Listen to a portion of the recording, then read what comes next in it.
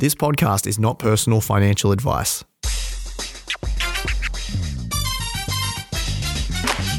You're listening to the Aussie Firebug Podcast, the financial independence podcast for Australians. Hey guys, welcome back to the Aussie Firebug Podcast, the financial independence pod for Aussies, where I interview interesting people on topics relating to financial independence. Today, my guest is none other than my accountant, Clayton. Clayton and I have talked about doing this podcast for a while. You see, I pay him thousands of dollars each year to help out with tax planning, structuring of our investments and businesses, and other strategic decisions that ultimately help me reach FIRE sooner. And I thought it'd be an interesting chat to have him on and for us to talk about what role an accountant can play when someone is trying to reach FIRE, and explore why certain decisions were recommended for our family in terms of tax advice and planning. Some of the topics in today's episode are: does everyone trying to reach FIRE actually need an accountant? How can people get the most out of their accountant? What can we do before we see an accountant to make life either easier for both parties involved? How do you find a good accountant who's willing to work with you to build wealth? And what questions should you ask them? What are some of the main things to get in place when starting up a sole trader / freelancer business? And so much more. Before we get into the full episode, here is a quick word from our sponsor.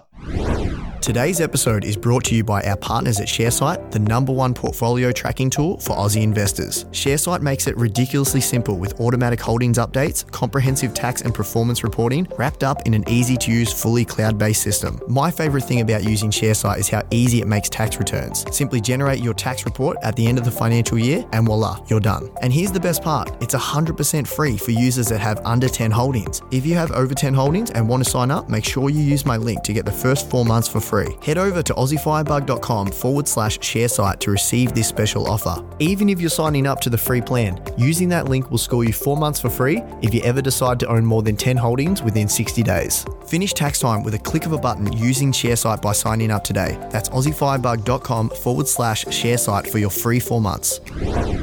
Hey guys, welcome back to the show. Very exciting episode today. I have my accountant joining me today. Clayton, welcome to the show. Thanks, Matt. Good to be here. Now, this episode, I put something out there in the Facebook group and a lot of people got around it and I said, hey, I'm thinking about getting my accountant on because we always have great conversations every time we catch up and we talk about how I'm structuring my affairs and just the different investments, everything like that. I always think that would make for an interesting podcast. And I think there was someone actually that tagged me in something in the Facebook group that said you should get your accountant on. So here we are. How about we start with a little bit about you, mate? Just introduce yourself and maybe how you got into accounting in general. Yeah, thank you. So I've been working in accounting for about 12 years now and got into it pretty much just because I was good at it at school. Good at maths? Good at maths. Always liked numbers. Ever since I was a kid, I've been working with numbers and just enjoying doing whatever with them. So after I finished year 12, I wasn't really sure what I wanted to do. So decided just to follow what I was good at and went to uni, studied accounting. Got my honours as well. Congratulations. See, I was always a P's get degrees sort of mantra just because I wasn't very good at studying. Yeah, but fair enough. They do. That's for sure.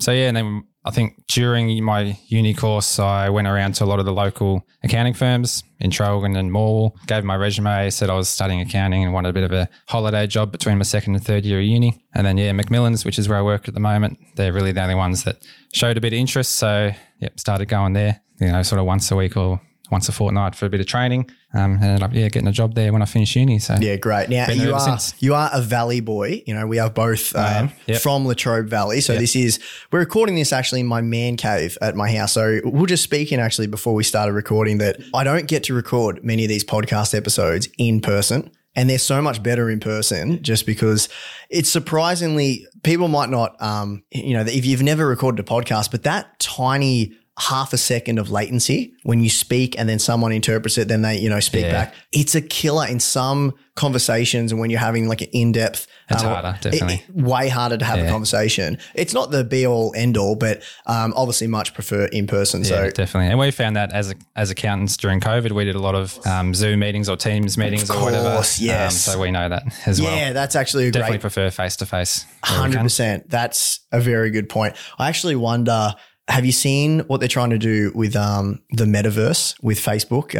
Like you put the headset on and you're actually going to be in the room. Yeah, I have seen that. Yep. I wonder if that will break a little bit of the barrier for remote call. But surely it would, right? Because when you have the webcam on you, like you can't see someone. Like you can see them, but you can't make eye to eye contact. And there's like so many behavioral cues that you can't pick up on a Zoom call that you potentially might be able to pick up on, in the metaverse or whatever, wherever they're going to do it.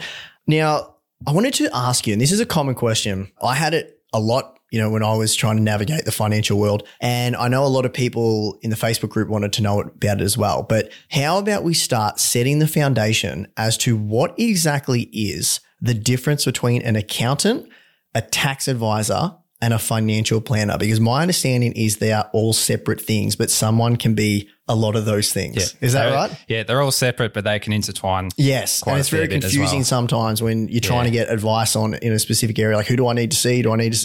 So just explain a little bit about that, how that works. Well, as an accountant, I'd say the accountants are the smartest, so you go to them first.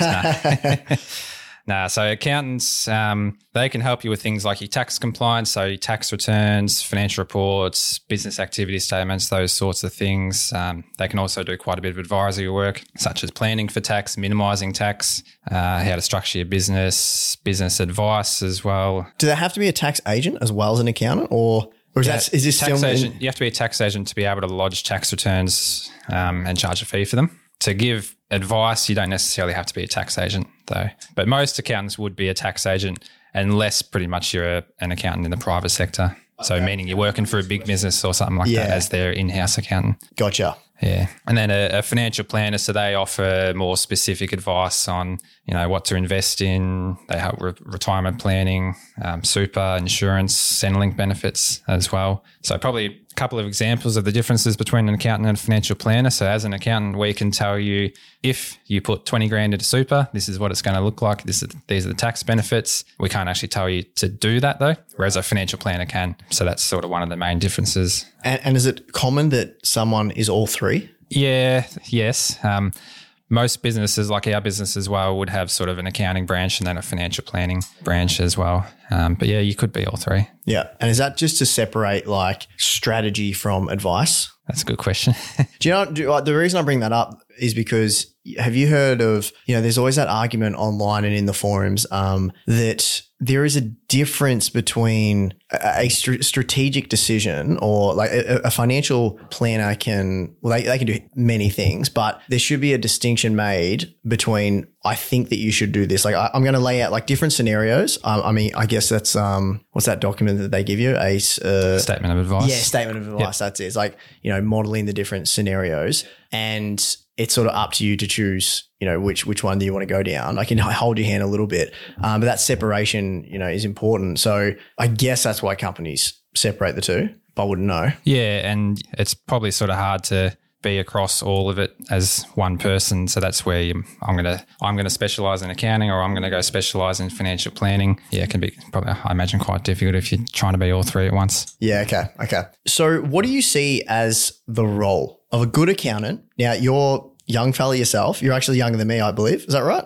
What year are you born? I'm 89. Yeah, I'm 1990. So young. You're a young whippersnapper in the 90s. Yeah. So we're similar of age, but as I like to say, I'm only 30 plus GST. So an accountant joke. That's my favorite accounting joke. Yep. Yeah. So you're obviously a fan of the whole FIRE community, the FIRE movement. Absolutely. And you understand a little bit about like what this younger generation is trying to achieve with their finances. Yes. So I think it's a good question for you to answer, being a younger accountant with the GST added.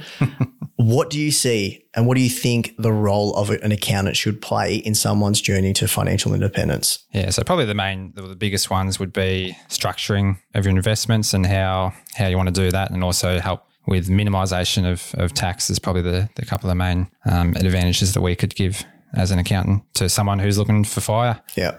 And yeah, I mean, not everyone would need an accountant. It probably depends on how financially literate you are. Yeah, it's a good point. And even someone with the most simple affairs could still benefit from an accountant, I believe. So even like an example, just a non-specific, just a general mum and dad who, have a couple of jobs and that's it, coming to do their tax return. Pretty simple affairs really, but even if like I might see they've got a whole heap of bank interest on their tax return, and I'll ask them, do you still have a home loan? And they say yes. Well, and I can say, well, why don't you pull that money out of your savings account and put it into your home loan? Right. And then that would save you some tax. Yeah. And you'd be better off overall. So even something as simple as that. So, which is rudimentary to people in the FIRE community, like most people. Exactly. Yeah. We're sort of out of a lot of the personal finance communities, I'd say that FIRE is up there with probably one of the more in the know of the technical details and like all the laws and everything and how to minimize tax and how to save money. But to your everyday mum and dad investor, that could be the difference of, tens of thousands of dollars that compounds into potentially six figures over a lifetime. And that kind of thing comes naturally to me and to you and probably most of the people listening, but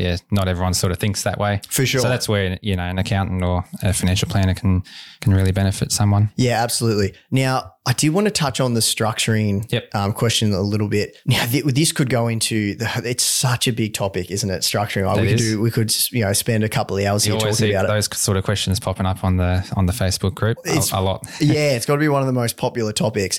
Now, I did some great podcasts with Terry Waugh about structuring, and Terry has the structuring podcast that you should check out. It's brilliant. I'll put a link in the show notes to the podcast that I did with Terry, but that goes into structuring quite a bit. So maybe we'll just keep it high level, but like, what do you see works well? And we can even go into my situation. I mean, I've written about it numerous times on the blog, but what do you see commonly with people trying to reach financial independence in your practice and, professionally? And also, just side question, do you see an uptake of clients saying to you when they come sit down that my goal is financial independence? Like, is that starting to filter through with like the younger people? I haven't actually had anyone say that specifically to me. No. So they're not like, I'm structuring my affairs for this goal, No, I haven't had anyone say that. Interesting. Okay. Yeah. So if someone, we'll keep it general then, what do you see as like a common structure with people just trying to be better with their finances in general? Yeah, well, probably the most common one will just be people investing in their own names.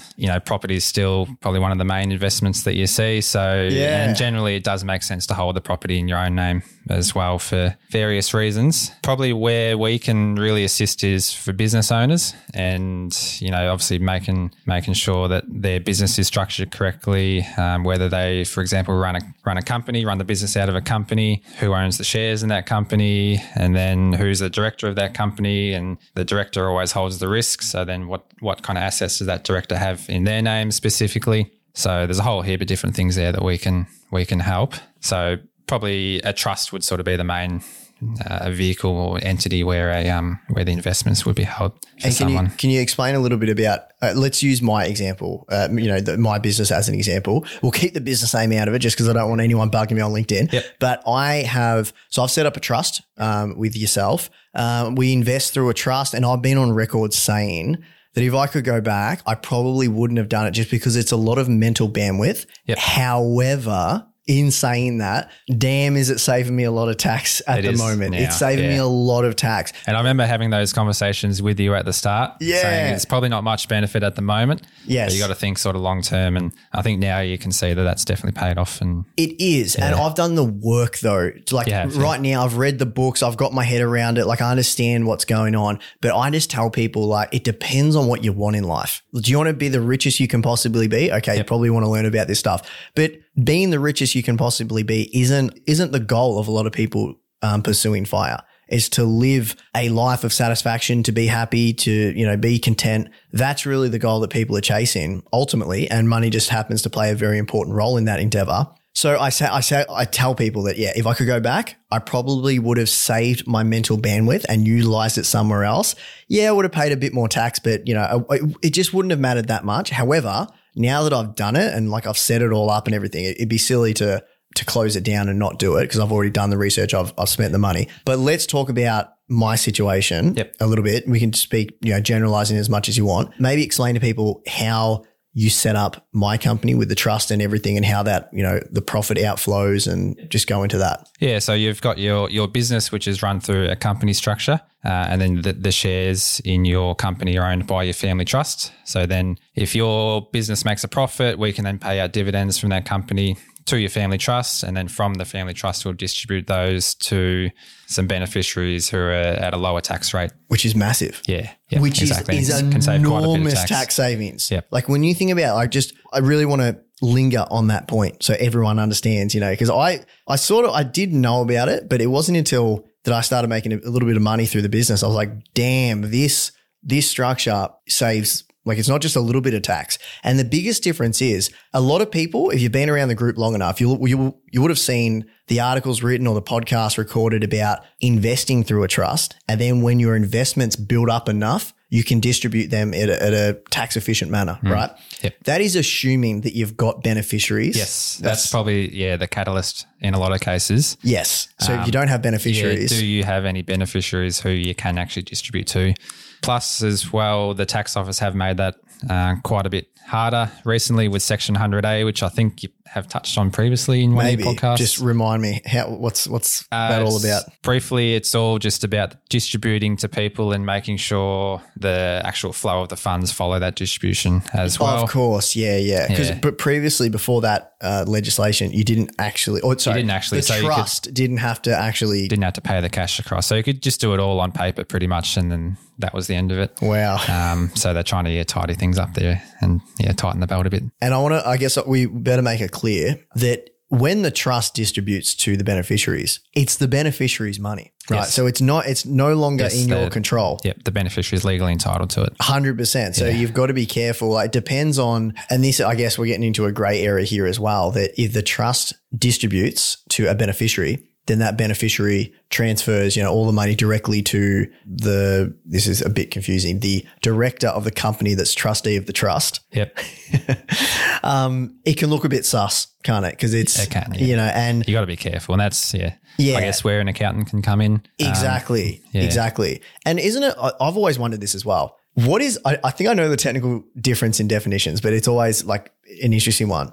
What is actually the difference between tax minimalization and tax evasion? I would probably put it in the way that tax minimization, you can do it obviously in a legal way. So take your business, for example. Sure. You could just run that through a sole trader and then just pay tax at your marginal tax rate, or we could put it through the company and save you some tax. So that's an example of tax minimization, nice and easy. Lowering the tax bill, right? Yep, exactly, yeah. Or even the example I gave before where instead of having money in a savings account, you put it on your home loan because then you're saving tax as well. So whereas tax evasion, I think, is more of probably a black market sort of way of going about it, a black economy, I mean. So, but do you know what I mean though? Because I get what you're saying. Like if someone runs a business and simply just doesn't pay tax, obviously that's pretty clear cut. That's, tax evasion, you're just not paying tax. That's illegal.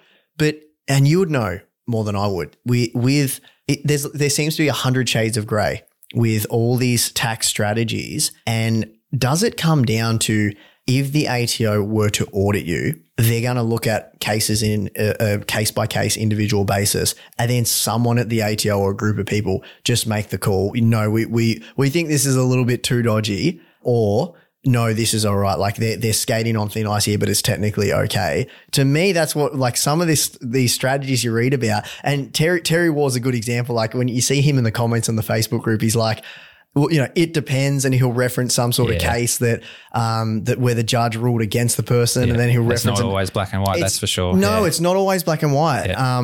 It just seems like, there's a lot of these strategies where it's like, oh, well, if you get the wrong officer at the ATO looking at the case, you could get pinged, but then otherwise you couldn't. Yep. And that's why with our work, like, we've got to document a lot of the work that we do, sure, and the reasons why we've done it, and, that's all that sort of thing. So if the tax office were to have a look at it, at least we've got some documents there to, explain our thinking and give some sort of reasonable basis on why we've gone down that path. But a lot of the time, sort of the safe areas that you can play in. So you try and stay in there. I think it's probably more the bigger firms in Melbourne that try and think up of these harebrained ideas to minimise their tax. With their billions of dollars of their clients' money. Exactly, yeah. Yep. But did you ever, like, is there an ethics course in commerce? Is it commerce, the degree that you study to? Yeah, there's one in the CPA course that I did. So that's one of the subjects like, that you what do. do they say though? Like, so in this, let's talk about the example with you're going to test my memory here. It's been about 10 years since I did that. Yeah, you're probably not going to know it word by word. But in the example that the trust distributes to someone and then that person transfers it directly to someone else, technically they're allowed to do it, right? It's their money. They can gift it to someone. Yep. However, I keep reading that it's like, yeah, like it's okay, but then sometimes it's not. Is this just an interpretation of the law? Like, what's going on here? It is, yeah.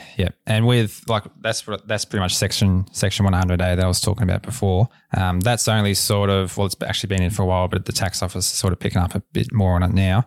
So there's not really much case law to go off just yet. So right, gotcha. They've released what's called a PCG or a practice compliance guideline, which outlines a whole different heap of scenarios. So you sort of got to go through that and compare that to what your client's trying to do, and then sort of see if you might be in the safe area or sure. not. So yeah, it's everything. Bit of it depends, isn't it? It depends. Did you ever? I don't know if this would have been a great case study. I'll just be personally interested. Like if I was at uni, I'd definitely want to hear it and like dig into the weeds of this.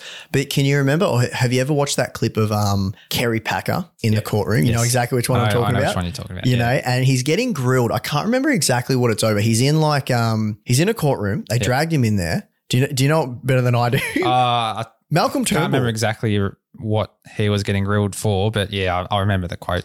Malcolm Turnbull was one of his solicitors. Did you know that? No, I didn't know that. Yeah, in that famous speech that he does, it goes to the bench or whatever, and a young Malcolm Turnbull, who was apparently like I've read his book, he was like a gun solicitor, like he was a really good lawyer. But yeah, he was one of the solicitors. Yeah, right. And I believe Packer was buying another news corporation or something, or a media outlet, and there was some sort of legislation that was like one individual can't control like too much of the media or something like that. I could be getting this wrong, but anyway, the lawyer like at the end, or you know, partly through the proceedings, stated that it was against. What did he say? It was against the spirit of Australia or something. Do you know? Have you seen that part of it? I don't remember that bit. I just remember the bit about him saying, you know, why would I pay more tax than I need to when you guys can't spend it properly or something along those lines. That's definitely a famous quote in that court as well. That's what I remember. But there is a part of that where the solicitor said that it goes against the spirit of Australian law. And then Packer sort of was like, oh, like, you know, I've already told you what I think what you lot do. And I just thought it was funny. It's like, even at that level, with Packer, with all his billions of dollars at his disposal, they're still trying to get him for something that maybe isn't a technicality, but it's like, it's just like, we just don't like what you're doing. Yeah. But even though it's not in the Constitution. Yeah. Reminds you of the castle, doesn't it? Exactly. Tell him he's dreaming. Yeah. All right. So I had another question here that I wanted to ask you about. How can people get the most out of their accountant? So you obviously deal with a whole bunch of clients. Like, can you tell straight away that this person is going to be great to work with? And what are those qualities from the client's point of view that they can bring to the table to make the whole interaction and the exchange a lot better for both parties? Yeah, I mean, we can tell a lot of the time that if a client is going to suit our firm or not. And often we'll reject a client, well, not often, but sometimes if we don't feel that they're a good fit for our firm and they don't match our values. In terms of like getting the most out of your accountant, one example would be to get him on your podcast, maybe, and just ask a heap of questions for free. No. Yeah. But seriously, I'd say, probably just ask them questions and challenge them. If there's anything you're not sure on, ask them to explain it. And I don't think there's any sort of stupid question that you can ask your accountant, even if it's a simple question that can lead to some more conversations, and then you might end up chatting about something completely different and find out that they can help you out in some other way. So yeah, I'd probably say ask them questions, challenge them. Before you see them, I'd write down questions that you do have, because it's probably quite easy to forget while you're there what you wanted to ask them. So make the most of it while you're there. Being well prepared. And being well prepared, and do your own research as well beforehand, so you've got a bit more of an understanding of what you think should be the answer. And to get the most out of your accountant, I'd say see us often. Don't get behind on your taxes or anything else like that. So what's often? Well, it'd be at least once a year to do your tax return. At least a year. I mean, I'm a catch up with you 3 or 4 times a year. Yeah. Right? That's a bit. I've got a bit more. Yours a bit more complex. Yeah. Yeah. simple mum and dad with just, salary wage jobs, you'd only need to see once a year probably. Like we got quite a few clients who we do quarterly meetings to go through their businesses, quarterly reports to see how they're tracking and all that sort of thing. So yeah, there's plenty of different opportunities to see clients during the year. What about any lingo or anything like that people could, if they're listening to this podcast, like, I should really go see an accountant, anything that any good resources even? So I don't know, the basics or, I don't know if Macmillan has a YouTube channel or something like that. We don't. Maybe we need to look into that. There you go. That's an idea. Although probably sounds like I'm putting my hand up for that. So if any of my bosses are listening to this, then YouTube channel. Welcome to the 21st century.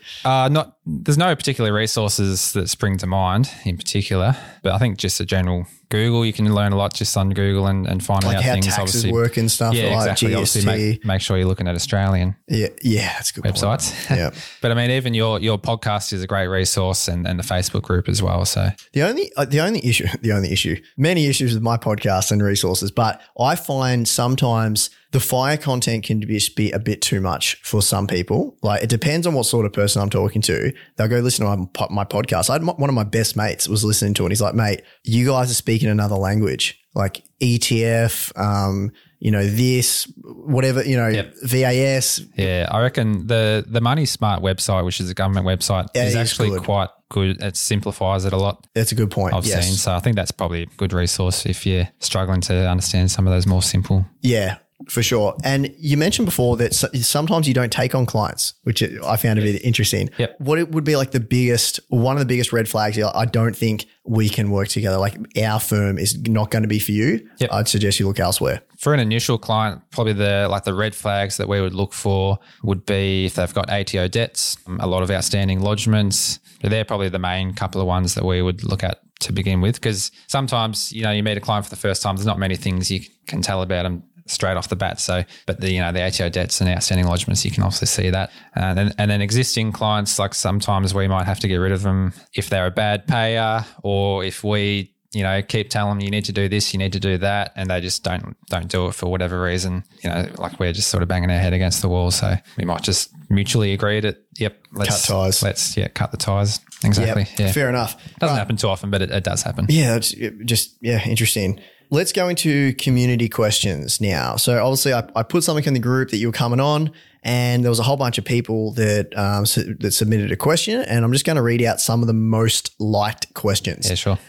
First one is top 3 easiest things that most people can do that will help them at tax time. Yeah, so probably just a few simple ones really. So I think the main one would be keep your receipts and keep all your records, because then you're making sure you're claiming everything you're entitled to. It can be hard to keep receipts, but yeah, if you're doing that, then at least you've got everything there. Is a photo okay? Yes. Yeah, you can take a photo of a receipt. Because that's what I do all that for the business. So I hope that's it's probably okay. better, because if you just get all your receipts and chuck them in a bag or something like that, they do rub against each other and fade over time. So yeah, definitely photo is good. And if you have some sort of online storage or something, that's even better. Well, that's what I try to do with, I think the Xero app is really good at that. Yeah, Xero or QuickBooks Online or any of those sorts of programs. They have the ability to just take a photo and store it within their program. Yeah. Essentially. Second one, I'd say probably wait for pre-filled information for your tax return. So that'd be things like your bank interest, your dividends, your tax statements for your ETFs, all those sorts of things. That's brilliant that autofills these days. Like, holy moly. Can people,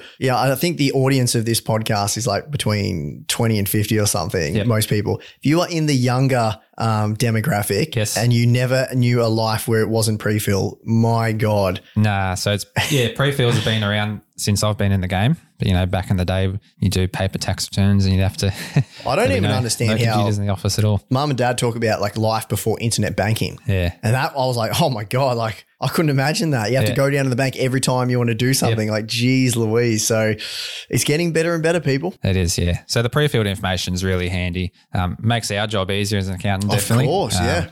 But and also it makes the client's job a bit easier as well. So if you can wait for all that to be pre-filled, it makes it easier because you're not forgetting something or getting the wrong information in there. So that's one of the things you can do to help yourself at tax time. And then probably a couple other things you can do to help you save some tax. So that'd be things like private health insurance. If you're over the threshold for the Medicare levy surcharge, you can consider getting that. What's the threshold for everyone out there? If you're single, it's 96 grand, I believe. 93, I think. And then it's 186 for a couple. It's just gone up for the current financial year. So if you're over those thresholds, you consider getting private health just to avoid the surcharge. Yeah. So that means, just for people who have never heard of that, if you're over that, you can actually buy private health. Yes. And it will work out, depending on what options you go with, to be cheaper to buy private health rather than get slugged with the surcharge. Yeah. Yeah. So generally I say, at least, for example, say a client comes in, we do their tax return and they're paying the Medicare levy surcharge and that works out to be $2,000.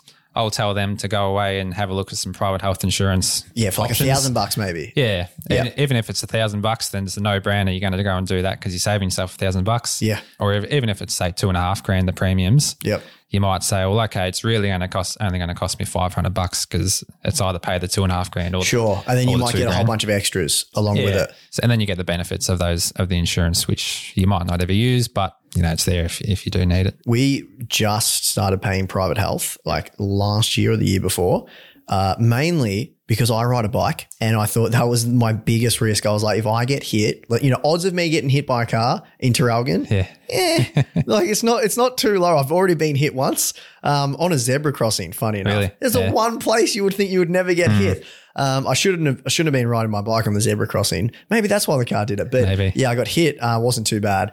But I thought it's just we've got enough money for me to feel comfortable paying $150 a month or whatever to get private health in the rare, unfortunate circumstance that I get hit and fall off and, bust my knee or hip or something and I want to get in and sorted ASAP. That was like the one scenario that I thought is quite plausible to happen. So it can give you tax benefits, but also, as you say, just, benefits in everyday life. So that's one of the things. And also this might be controversial to say here, but you can put some money into super to save yourself some tax. So plenty of strategies around that. And I think we're going to get into super a bit more later on. So pretty much stuff that most people in the fire community would already know about. I think just some basic things really. For sure. I think there was a question. I might not have it here. It's on a similar line of thinking to that question that was just asked with the community. But what about, is there anything that you can claim? And now this is obviously might be job specific, but is there something that is easy to claim, and you can choose to either answer this or not, that you don't need records for? Pretty much laundry of uniform. So you can claim up to $150 for that without needing any sort of receipts. You are still sort of supposed to show how you would have spent that amount on laundry. I've been doing tax returns for 12 years. I've never seen the tax office query a $150 laundry claim on anyone's return. Having said they'll probably walk into work on Monday and have one of the emails the HR are listening. They're going to just hammer McMillans now. So that's one. And you can claim up to $300 of work-related deductions without needing any receipts at all, which isn't much. You can claim $10 of bucket donations without needing any receipts. Travel in your own vehicle. So you don't need to keep any sort of receipts or records necessarily. Logbooks, you definitely do need to keep records. But if you're just doing the cents per kilometre claim, you just really need to be able to show how you've worked out you've travelled that many Ks for work. And how'd you show that? It just literally like, oh, hey, I had a meeting in Ballarat here. I had a meeting in, Bendigo here, just stuff like that. And then I normally just jump on Google Maps and work out the Ks. Yeah. Okay. Yep. Interesting. So if the tax office ever were to query you on that, like they might go as far as asking your employer, like, did Mr. Taxpayer have to travel for work at all? And hopefully the employer says yes. Yeah. So that's something you can claim without necessarily having a receipt for. And then there's also things like your mobile phone, your internet, you're working from home. Although working from home, you're supposed to keep a diary of how many hours you're working from home. Oh, no one's going to do that. No one's going to do that. No one's going to do that. How do these some people bureaucrats? Actually do, they do? Yeah, I've had a few clients come in and they have a spreadsheet or it's written down how many hours they've done for the whole year. So yeah. Okay. I mean, it's not that hard to keep a record like that, but some of these rules that these bureaucrats come up with are outrageous. The bureaucracy and there's so much time is wasted when everyone knows that no one's going to do that. Yeah. So the one that I don't like is if you're claiming working from home, it's what's called the actual method. So say, for example, you have a lamp in your home office. To be able to claim the actual cost of that lamp, so the electricity, you're supposed to work out how many kilowatts of energy it uses an hour. Is that they seriously saying that? Like, is that actually in law somewhere? If you go on the tax office website, it does explain that somewhere there. Are these people living in real life, I don't think so. Are they actually like they just get paid and they're just a box needs to be ticked that I wrote this policy and I actually have not thought about the practicality of this policy whatsoever. Yeah, I actually went and saw the Barbie movie recently and I think they might have been living in Barbie world. So that's where they are. It boggles my mind, some of these the decisions that these bureaucrats come up with. So they're probably the main sort of ones you'd claim without receipts. Cool. All right, moving on. We touched on this a little bit. How do you find a good accountant who will work with you to build wealth? What questions should I ask? What are things to look for? I mean, we already spoke about it. Anything you want to add to this question? Yeah, I think probably the main thing would be recommendations from family, friends, business partners or whatever. So I think recommendations is probably the biggest one because then you've got someone else who's obviously been there and had that experience and had a good experience and you can know that then hopefully you'll have the same. But other things, just simple things, you definitely want to make sure they're sort of a member of some sort of professional body, whether that be CPA or CA. If you're doing your tax return, you want to make sure they're a registered tax agent and they're not lodging it fraudulently. And these are all databases. You can look up people's, like I could look you up right now online and see that your registration. Yep. So I'm not a registered tax agent, but Macmillan's is where I work. Gotcha. Yeah. And then I work under that tax registration. And this is probably more of a personal thing, but I would probably avoid somewhere that has commissions or kickbacks of any sort of product, purely just because I think of those sorts of things. If someone's getting commission or kickback, they're not always going to be working in your best interest. How can they? Exactly, yeah. How can they? Even subconsciously, you've got to be, you might think that you're working in the best interest, but there's like you muddy the waters as soon as you have an affiliation. And that's even like speaking from someone that has affiliates on this podcast. If someone asks me, what's the best reporting tool? I'm going to say ShareSite. Do I honestly believe it? Yeah, I do.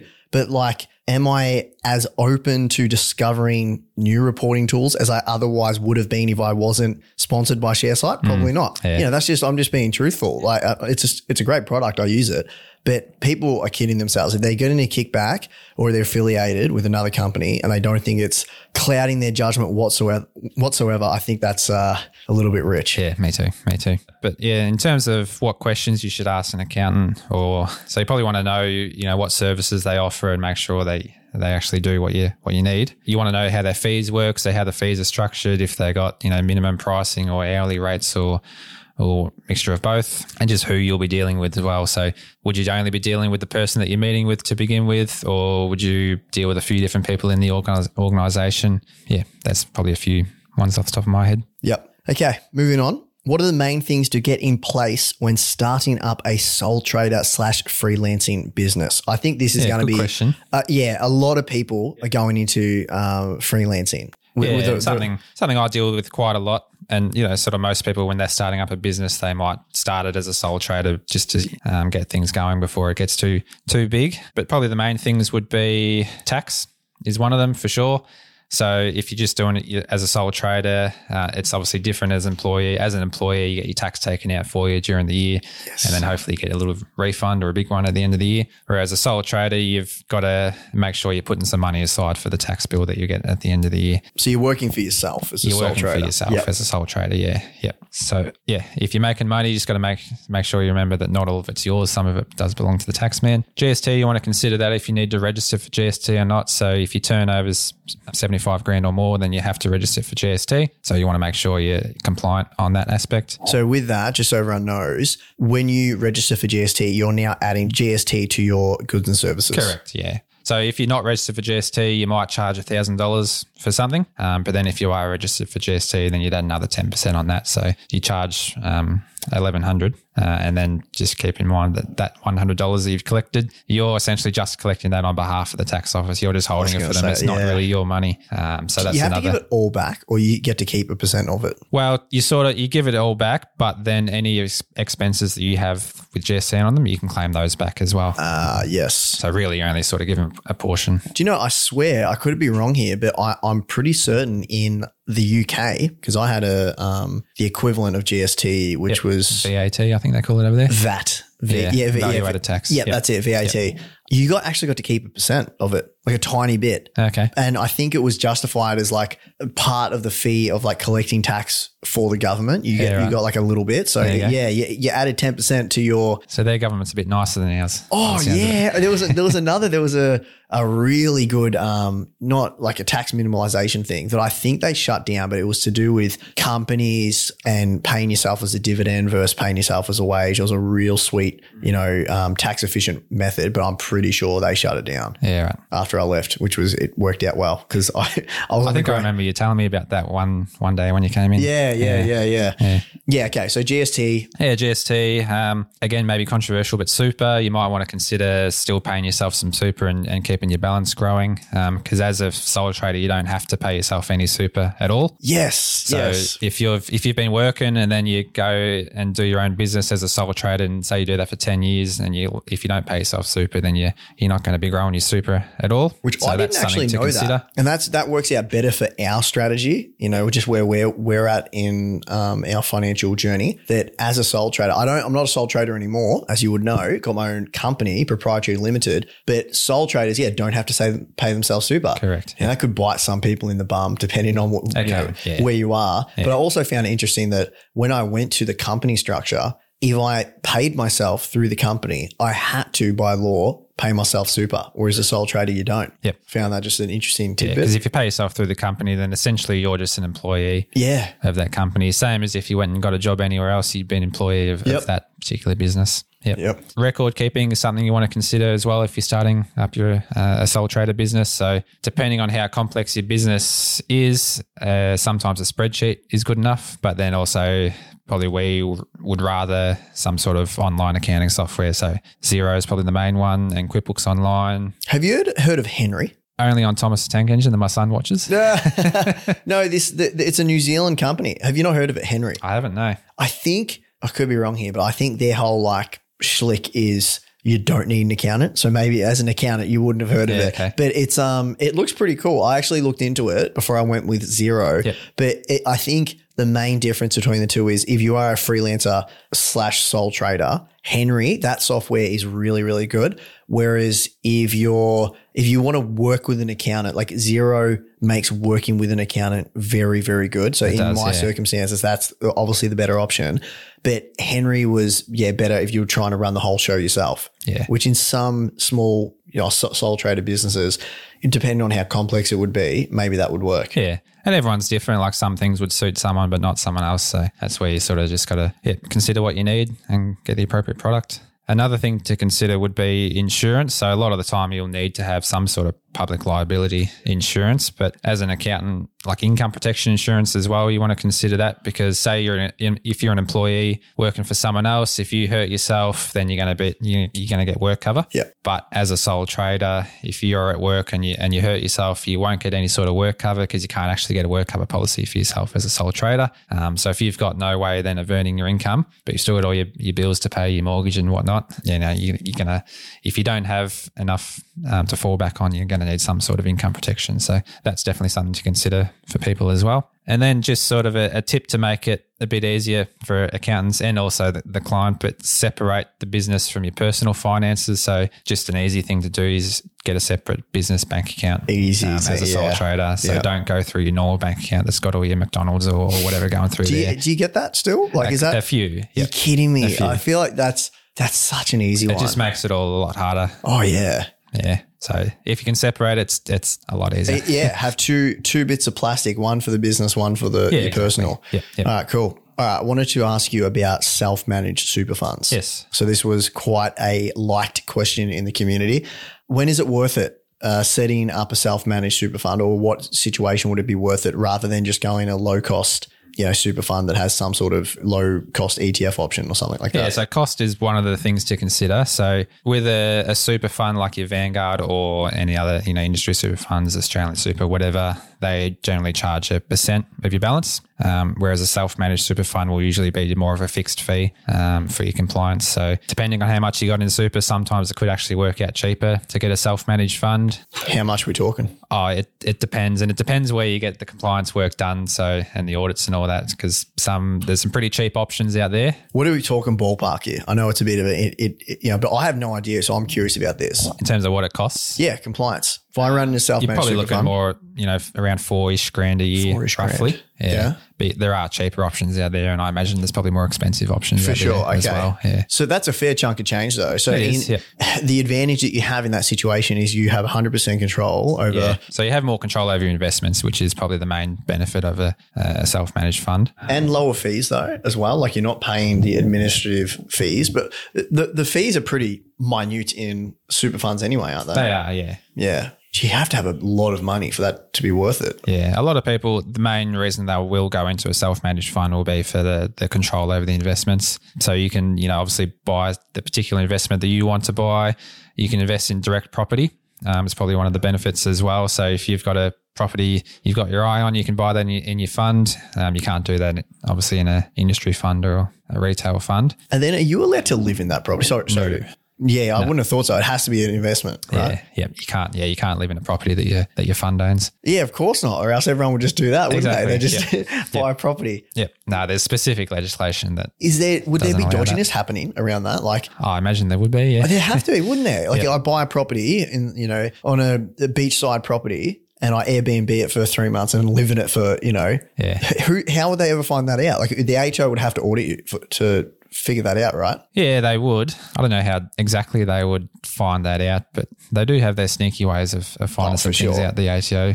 So if we go off on a little tangent here, I know from experience they've looked at Google Maps photos. No way. Yeah, so a client was getting an audit on a rental property and they'd said they'd done a whole heap of renovations and all this stuff outside, but then the tax office had said that, we've looked at the Google Maps photos and the ones dated back then and then in a future date. Yep. And they said there was not really much change between them, but that's when you said you did all this work outside. So, where is it?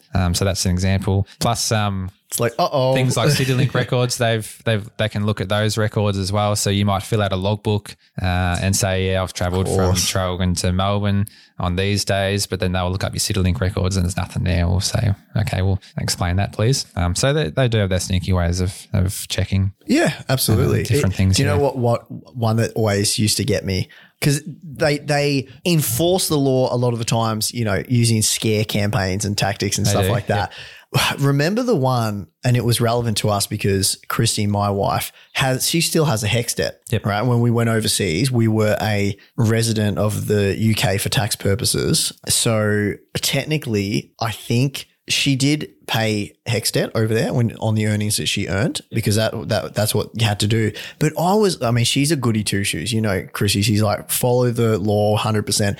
But I was in my head, of course, we didn't do it, but I was like, how would they ever know that? I work in data professionally. I know how hard it is to get 2 or 3 systems, even in the same company, to talk to each other that don't have a native primary key to join the 2 records on. Yep. I'm like, I just would not imagine the ATO has the manpower, the resources to get tax information from all countries in the world and like, you're earning money in this country over here using it. Like, it has to be a scare campaign, but possibly could be true, but yeah. Yeah. And that's like the whole tax system is a self-assessment system, which means, you're putting in there, what you've come up with, and that could be it's based on 100% trust, right, or you could just be, pulling it out of thin air. And that's the thing, like some people just want to absolutely follow the law and know that they can sleep comfortably at night, that they've done the right thing. A lot of people want to bend the law as much as they can. 50 Shades of Grey, yeah. That's it. Yeah. So it's a bit of a give and take, exactly. Yeah. Okay. Yep. So what are we talking about? We're talking about self-managed super. Self-managed super. So yeah, probably an example there as well that we would have quite a bit would be, say someone's running a business and they want to buy the premises that they're running the business out of. So often they won't have, enough capital in their own names or, enough of a deposit, or they can't afford it, etc., in their own names. So one strategy would be to set up a self-managed super fund and buy that property within their fund, which works well because then, the business is paying rent, which is going to your own super fund. So that can definitely be a benefit of a self-managed super fund. So yeah. Yeah. Interesting. Okay. That could be, I mean, there's a whole lot of information to unpack in that topic, isn't there? So self-managed super funds. I was halfway through a book. I never ended up finishing it about self-managed super funds, but I just I got halfway and I was like, yeah, I don't think this is for me. I just closed the book and was like, it's not for everyone, definitely. I'm just happy with the. And similar to like how you set up your trust way back when, there's obviously a lot more work in a self-managed fund than just having a industry fund or a retail fund. And yeah, one of the other benefits as well of a self-managed fund is you can borrow within the fund to invest in property or whatever. Gotcha. So there's some leverage available there. Interesting. That. Okay. All right. Moving on. This question had a lot of likes, a lot. Yeah. And you probably get this all the time. How often does the ATO audit people, generally speaking? Yeah, well, we see it a bit at work. The tax office did stop or slow down a lot of their compliance activity during COVID because of COVID. And they've sort of started ramping it back up again. Ramping it back up, yep. So you do see on varying levels as well, different, sort of compliance activity from the tax office, whether that just be the simple, like you might get a letter saying, we think you might have claimed too much for something. We're going to give you this opportunity now to fix it. If you do fix it, there's going to be no penalty or anything like that. If you don't do anything, then we may audit you. We may not. So that can scare some people into saying, oh, okay, maybe I shouldn't have claimed that, and let's amend it and pay some tax back. I was going to say, did they just send them out to half the people anyway, regardless? Yeah, probably, yeah. So yeah, there's that simple kind of one, or there's the more full-blown audits where, they're looking at all your groups, all your entities and all those sorts of things. And I think they're the ones that scare people though. Yeah. I mean, the letter, they could just spam them out. You would see it, 1 in 1,000, 1 in every 10,000, where an ATO officer contacts the person and starts going through their affairs. How I've never, ever, ever heard of someone having that done to them. Yeah, I've seen a few of them. You've seen it a few. It does happen, yeah. And is that usually if they're getting flagged, like if their return is so out of the ordinary, it's getting picked up on, in the algorithm, whatever the ATO runs. A lot of them, would just be, automatically it has to, picked right? up. Yep. Like randomly being audited, that would be, I'd assume, so rare. Randomly being audited. I don't reckon I've seen any random audits. It's always been for a reason. Yeah, that makes more sense to me. If my wife's a school teacher, if I'm a school teacher and my return was $15,000, it's going to ping on some sort of system. Hey, this is. It's not necessarily about how much your tax refund is, but it's more about what you're claiming versus your income, your occupation code, where you're from as well. So they sort of look at all those sorts of things. And I imagine in the background they've got those algorithms or whatever to check all that sort of information. As someone in data and analytics, I would love to see those data sets and how they're running those flags and everything. I mean, it's pretty rudimentary stuff. I could, just in the top of my head, I could think that would be easy to do because all you'd have to do is you just base it on different demographics, and then you'd have some sort of average, some sort of mean, an acceptable range sort of thing. Exactly, and anyone that falls outside them, put them into a little group and be like, all right, these people. We're going to send one of those letters, and then the people way far in the outliers, maybe we'll go tap them on the shoulder or give them a call. Okay, that's interesting. So you've never seen a random audit? Not a random one, no. Okay, I think I thought that'd be the case. I'm sure they do it occasionally, but it would have to be super rare. I'd imagine anyway. Yep, I think so too. All right, cool. Next question. Okay, this is an interesting one. How viable is accounting as a career path, particularly with the advancements in artificial intelligence? Yeah, and I think this is sort of a difficult one to answer, and it probably depends a lot on exactly how good does AI get. It's $1 million question, Clayton. Yeah, and we're already seeing with compliance, like that's all getting a lot more automated than what it used to be. So that's, in 20, 30 years time, if I'm still doing accounting, am I still going to be lodging tax returns, or is that all just going to be fully automated? I'd probably say it's going to be fully automated. And that's sort of where we need to look more at the advisory sort of thing. And I think personally that advice is still personal, and it's going to be hard for AI to look at someone's situation as a whole and then get the right advice to that person.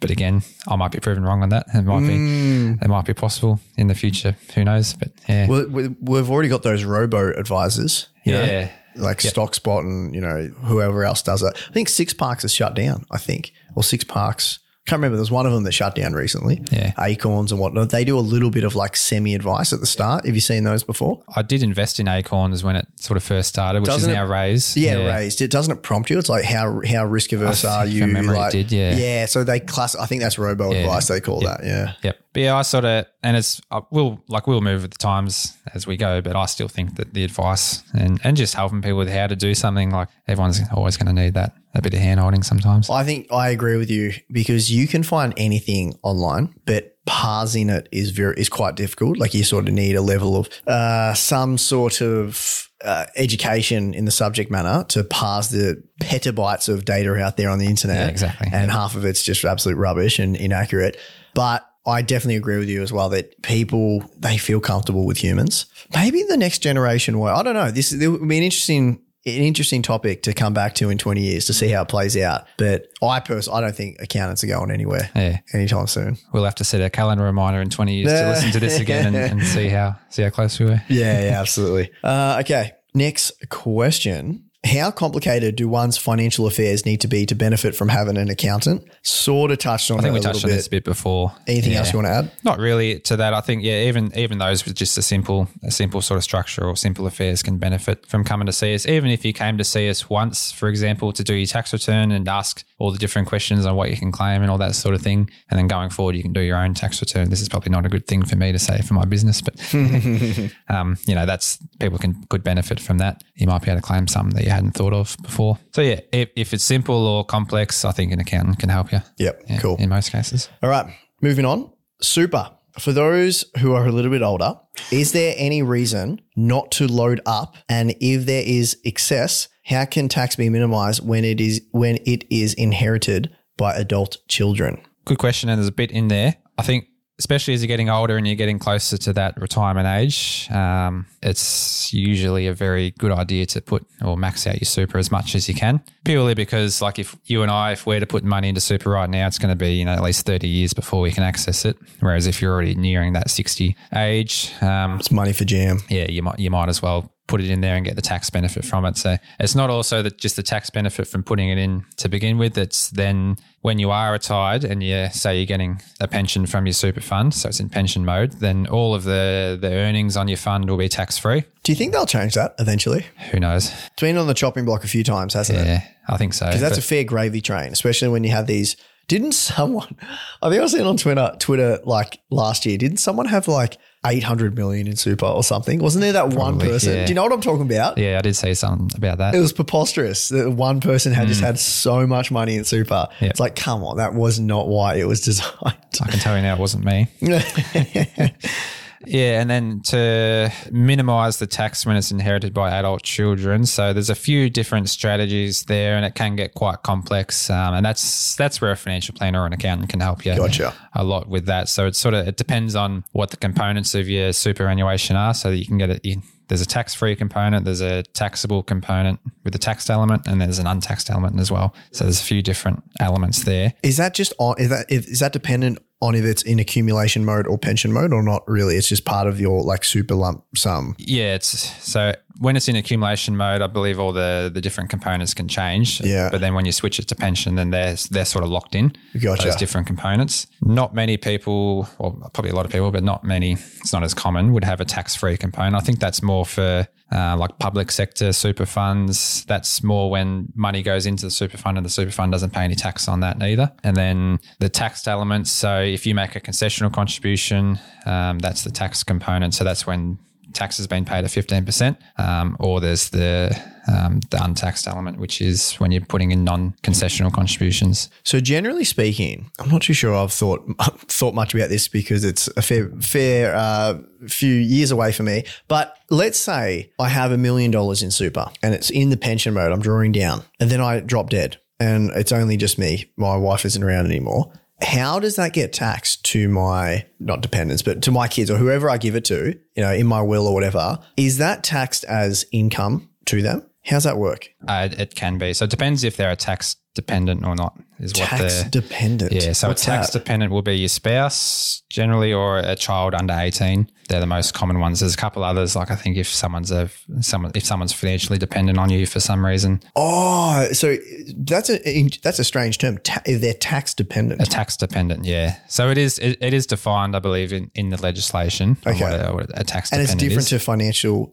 a financial dependent person. Yeah. Interesting. Yeah, so a tax dependent person. So if you were to pass away and Chrissy were to get your super, then it'd all be tax free because she's your tax dependent. Or if you had a child who's under 18, then that'd be a tax dependent as well. All of it, 100% would be tax free. All tax free. If it's paid as a lump sum, if it's paid as an income stream, then there's different tax rules depending on their age and a few other things. And what happens if they're over 18? If they're over 18 and not any sort of tax dependent for any other reason, then that's where it depends on the elements of what's in your super. Messy. Yeah, so it's, part of it, something can be tax free. Some's capped at I think 17% from memory, and some's capped at 32%. Right, so you got to go through all the hoo ha with got it. So it can get quite complex. Yeah, right. Yeah, okay. So some strategies to reduce the tax. So it'd be really easy if everyone knew exactly when they were going to die. Yeah, because die with zero would be a lot more popular. Yeah, you take all your money out of super before you die, because then if it's just money in the bank, if that passes to an adult child, then there's going to be no tax on that at all. That's so interesting that you've said that, of course. So if you the year before you pass away, take it all out in a lump sum, that can just get passed. No tax. Wow. Of course it can. So if you've got a terminal illness or something like that, then that's obviously not ideal, but you can But what's stopping you? I mean, I guess we're getting into financial planning territory here, but what's stopping you from taking it all out, putting it into the share market, for example? Let's say you got 500,000. It's returning that 4%. You're going to be under the tax-free threshold anyway, right? You could be, yeah. Yep. So, there's also things like Centrelink benefits. You wouldn't want to try and mess around with those as well, which are eligible for them. So, a few other things to consider. And obviously, if you've got a higher balance, some of the investment earnings might be taxed if they're in your own name. Of course, because you're not getting that sweet tax-free income from the super. Of course, this is interesting. I could definitely see how.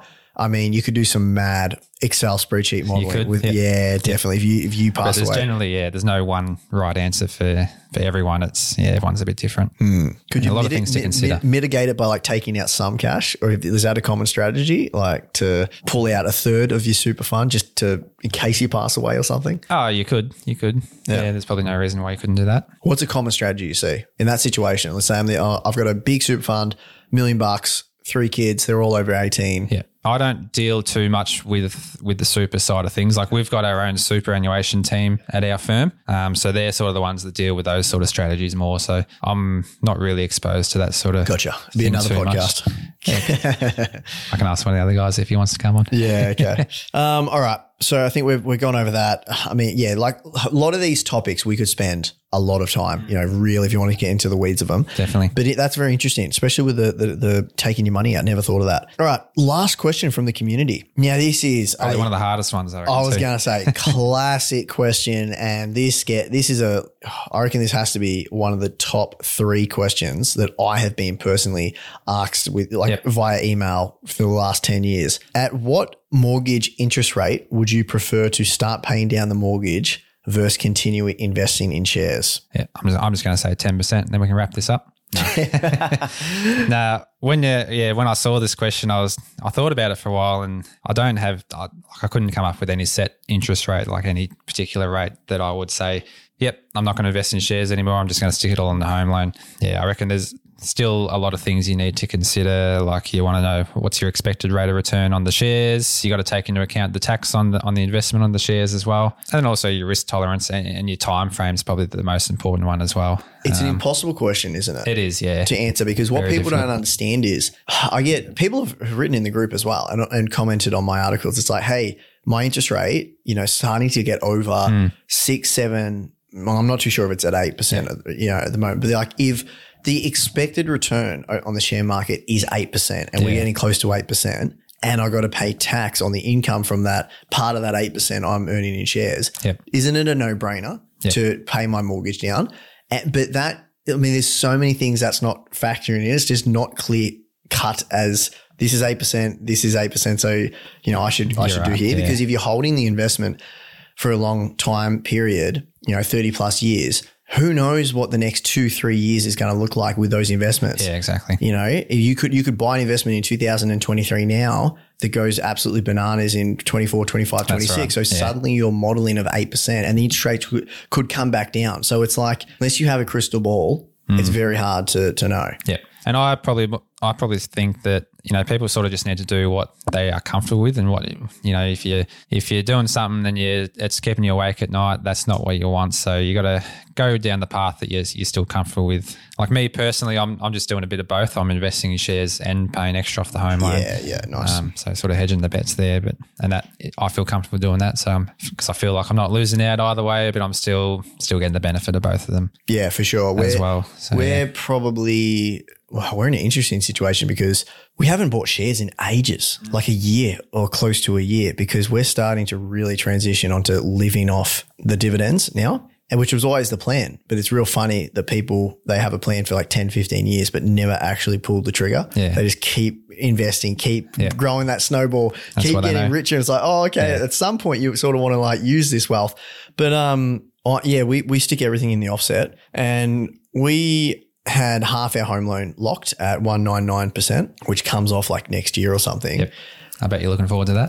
No, I'm not. I was just glad. I look at it as an optimist and just say, thankfully, I got that rate for 3 years. Definitely. But yeah, I feel more comfortable having a big cash buffer in the offset. Yep.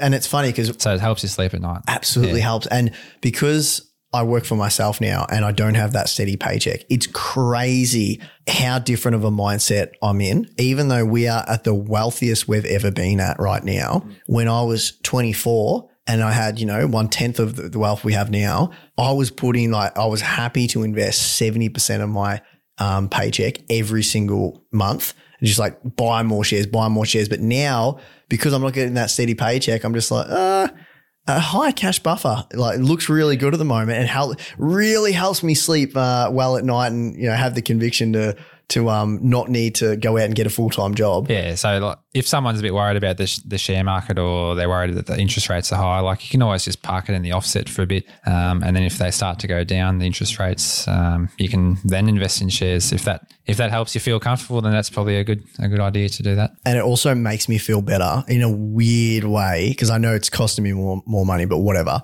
that the interest rate is quite high, and my $50,000 that we've got in the offset, that's very useful. Like, that's actually doing a lot of work for me because it's saving us so much interest. So I don't feel bad. If the interest rate was only back at 2%, I'm like, 2%, I could get a lot better return in the share market. It's sort of, wasting away in that offset. But now, because the interest rate's high, I'm like, nah, that's doing good work. Like, I'm getting a really nice return on that offset money. So the psychology battle is it's honestly half the battle, isn't it? That's it. Cool. All right. I've exhausted all my questions, Clayton. Anything else that you wanted to bring up before we wrap up this podcast, like in terms of just an accountant's role, in the FIRE journey, or anything else that we haven't spoken about today? Not in particular. I just sort of maybe want to just reach out to anyone out there who wants some help from an accountant. You're more than welcome to contact me. I can get you, Matt, to put my details in. Absolutely. In the show notes if you like. Definitely. I'll put your minority stakeholder in the company. I'll put your company in the show notes. Thank you. I can definitely vouch for these guys. And we've already mentioned the company's name, but did you want to just say a little bit about what you're all about, what you can offer and everything? Yeah, so the name of the firm's McMillans. We're based in Traralgon in Victoria. We're a decent sized firm. We've got about 40 people roughly working there across all the different departments. So we've got an accounting department, self-managed super, financial planning, and also bookkeeping and corporate services. So quite a few different parts of the business. So yeah, we try to be sort of like a one-stop shop in that sort of aspect, I guess. So yeah, if anyone needs any assistance with anything, whether it be accounting or financial planning or super or anything, feel free to reach out to me or anyone else there, and we can help you out. Great stuff. All right. Well, thanks for making the time. Thanks for coming over, Clayton. No worries. Enjoy this podcast, and I hope that everyone out there listening gets some valuable insights as well. So cheers, mate. Hope so. Yeah. Thanks, Matt. Love your work. Big shout out to Clayton for coming on and sharing his expertise and experiences with us. He is in the Facebook group. So I'm sure if you put out a question or you have any questions about this podcast, put them in the Facebook group and I'm sure he will respond or drop a comment. As always, if you're enjoying these episodes, please feel free to leave me a rating or review on iTunes, Spotify, or wherever you listen to your podcasts. This is a labor of love, this podcast, but hearing feedback from the community is great motivation and I love hearing from you guys as well. That's it from me. I'll see you on the next episode. Catch ya. Thanks for listening to another episode. For all the show notes, head over to AussieFirebug.com. Never miss another episode by subscribing to Spotify, iTunes, or wherever you get your podcasts. This podcast is for educational purposes only. Nothing in this episode should be taken as personal financial advice. You should always do your own research when making any financial decision.